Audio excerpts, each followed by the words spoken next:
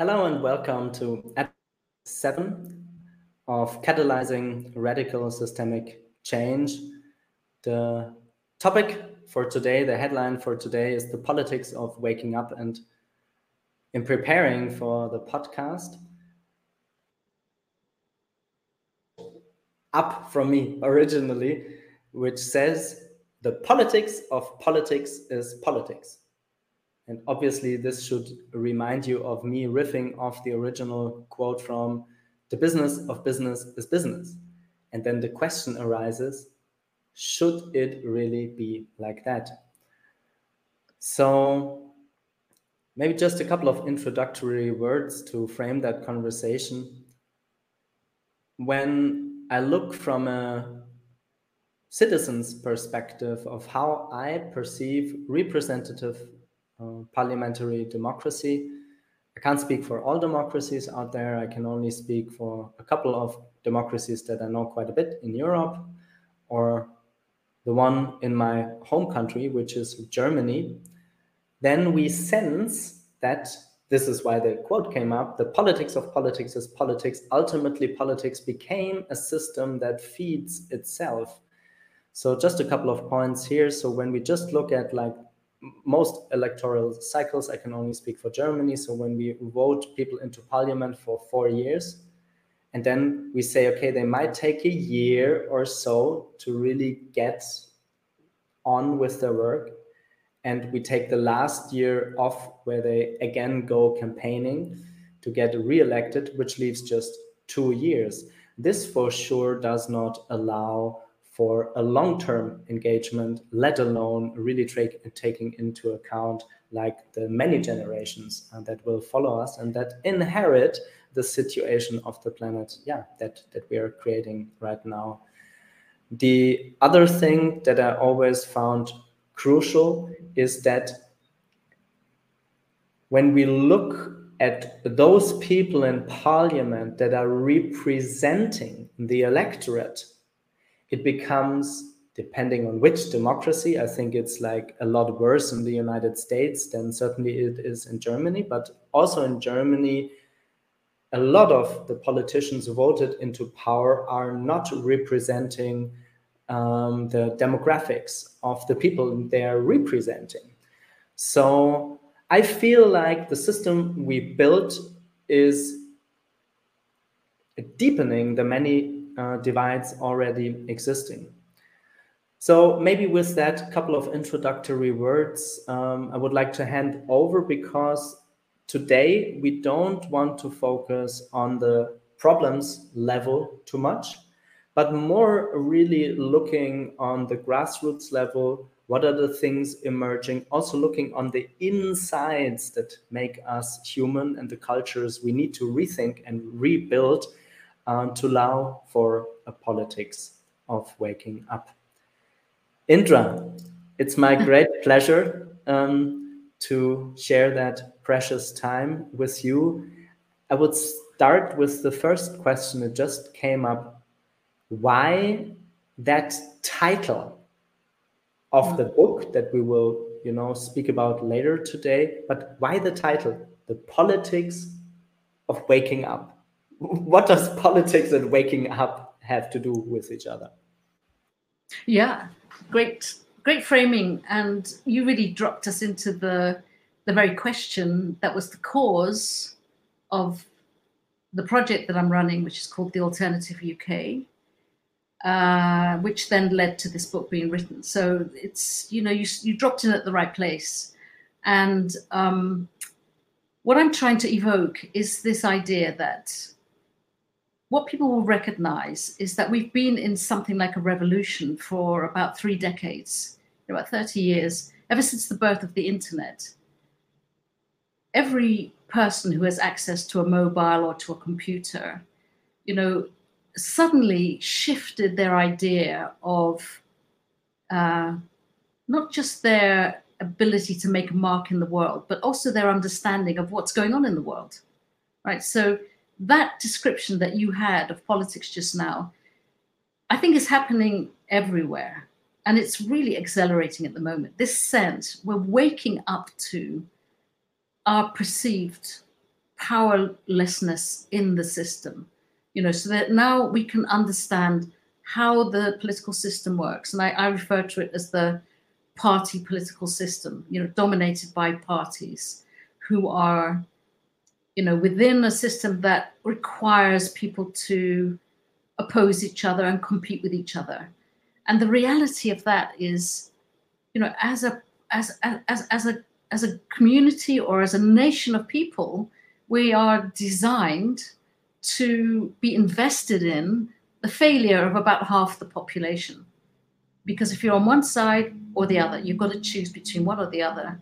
And that means you want the other to fail. I mean, I was thinking about this Christmas, actually, that even in a quite an extreme way, half the people want us to be locked down now, and the other half want us to be absolutely free to do as we choose. And these are two really opposing views. And it's kind of the opposite of what Christmas is, right?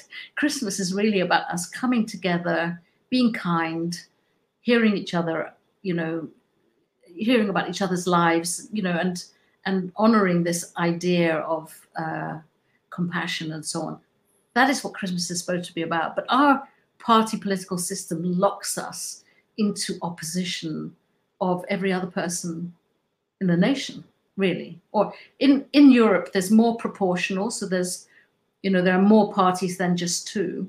But there's still this basic oppositional left versus right, us versus them. That's the system we're locked into.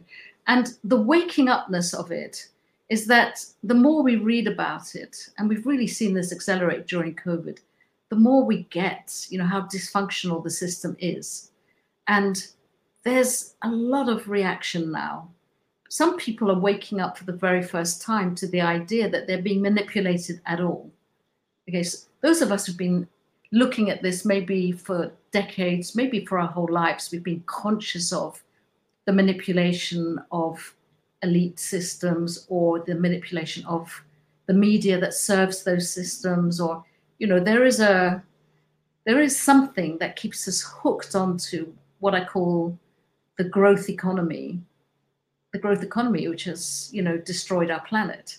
We're somehow hooked onto that as if we're all addicts. What made us do that? It's contrary to our actual nature. There's always been a degree of manipulation in the system by the people who most profit from it.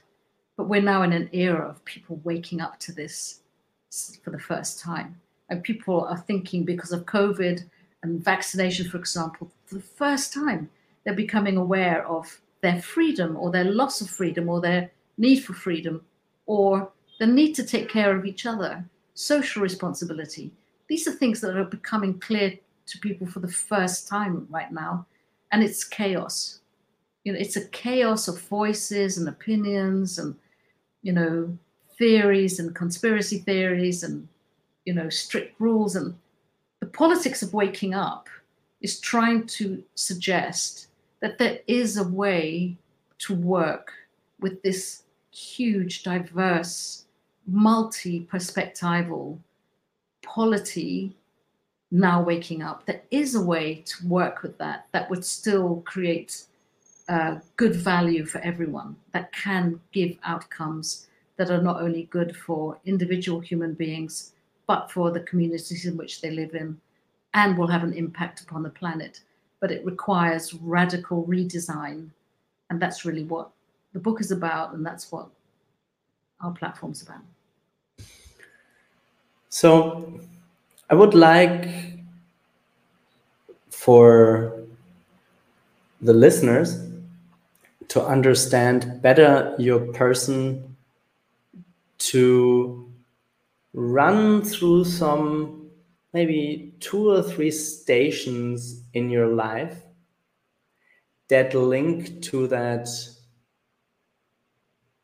actually just that what you're trying to birth onto the planet now. So I would love to invite you to look at 1, maybe 2 episodes before you started the alternative, to come to the point, why did you do the alternative? and then go off from there, because I have the feeling the better our listeners understand the sequence of the epiphanies, you know, they can better follow from what you're trying to build Sure. on from now. Yeah, lovely. So I'm just trying to think about how far back to go, but let's say that, you know, from an early age, you know, I was born in Holland and I moved to the UK. My father's from Indonesia. So I always had a difficulty, if you like, belonging anywhere. And I've always perceived life from this dual perspective that needs to be transcended. Right? So, you know, my father from a Muslim culture, Indonesia, my mother from a Catholic culture in Holland. I was raised with both of those things, and so the desire for transcendence was always there from a very early age. How to make sense of two very different things coming together through relationship and love. So I would say that that's very fundamental to my approach. And then at the age of 11, my brother died in a car crash, and I had if you like, a sort of a real reckoning with God. You know, where is the power and where is my agency? So I can remember, and this you obviously remember that, you know, as a very young adolescent, how emotional this experience is, but really praying to God that he would save my brother. And then my brother died that night. I was really forced to reckon with death and what is death and what is my power as a living human being to transcend, you know, the idea of death as an end to something. So again, transcendence, you know, I found, you know, what I now understand to be a sort of dissociative way, you know, I escaped from my reality of death and found a way to reconnect with my brother that kept him alive for me in a way. But that was obviously the birth of a spiritual journey. And in fact, throughout my teens, 6 of my mother's 7 brothers and sisters died of cancer. And so this confrontation with death and the impact it was having on the people around me, not least my mother, who went into a lifelong depression, as you can imagine. She didn't really emerge from that. But me as a child and a teenager growing up was always trying to transcend these natural boundaries. So the big question for me as I moved into my 20s was really, what is human agency? So on the one hand, facing these brick walls, you know, which is the idea of death.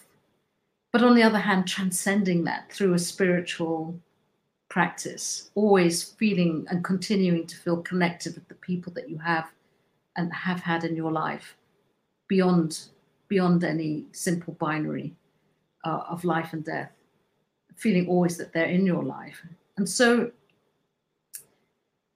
you know, as I said, going into my 20s, then I was thinking about transcendence. I did a lot of work training under a very well-known father of peace studies, a guy called Johan Galtung. He was my mentor for many years.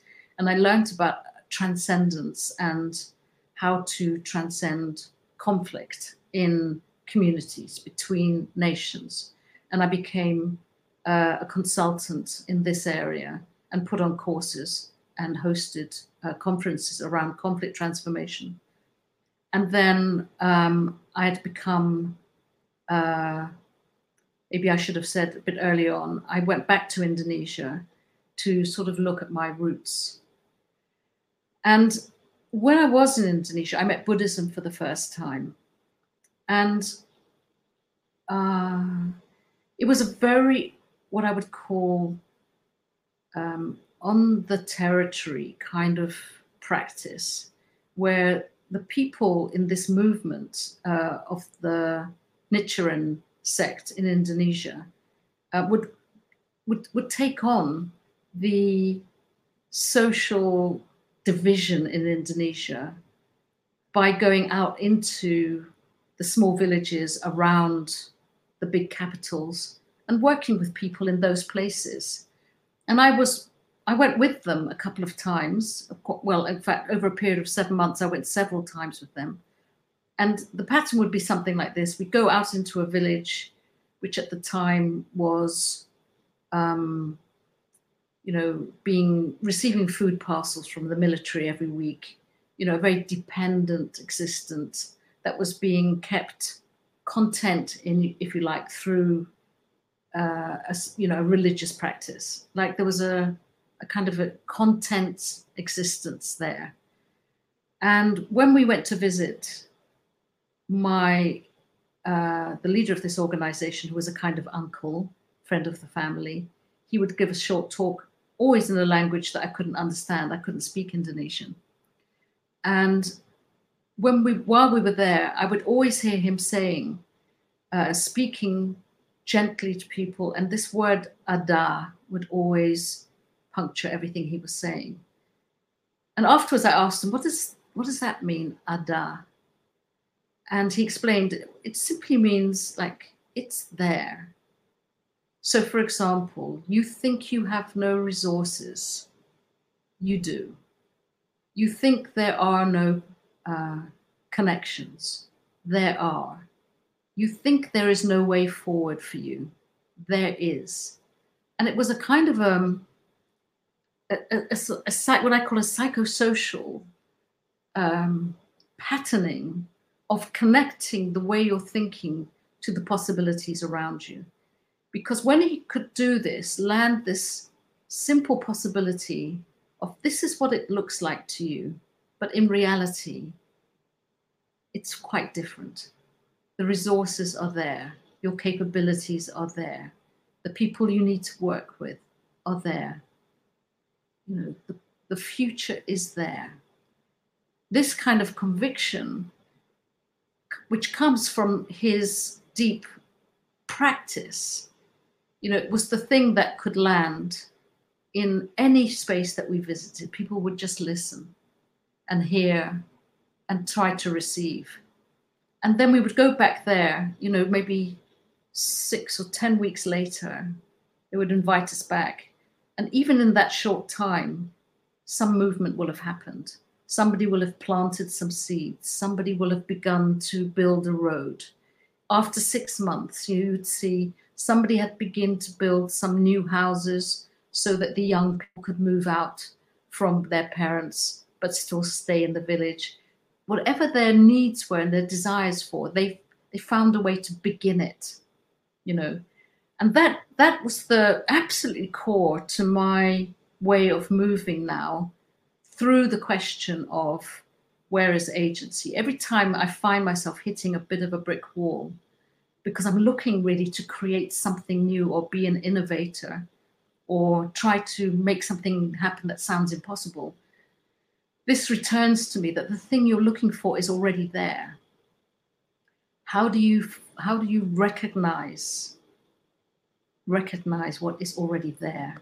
How can you work with, amplify, intensify connections between what is already there?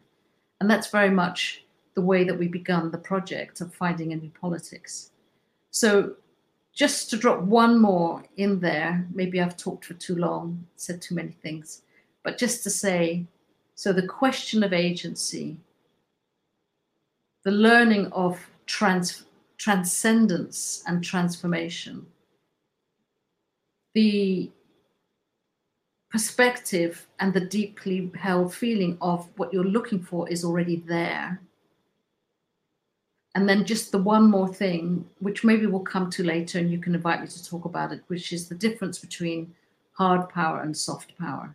But maybe we'll just there's maybe just one too many things for you to respond to.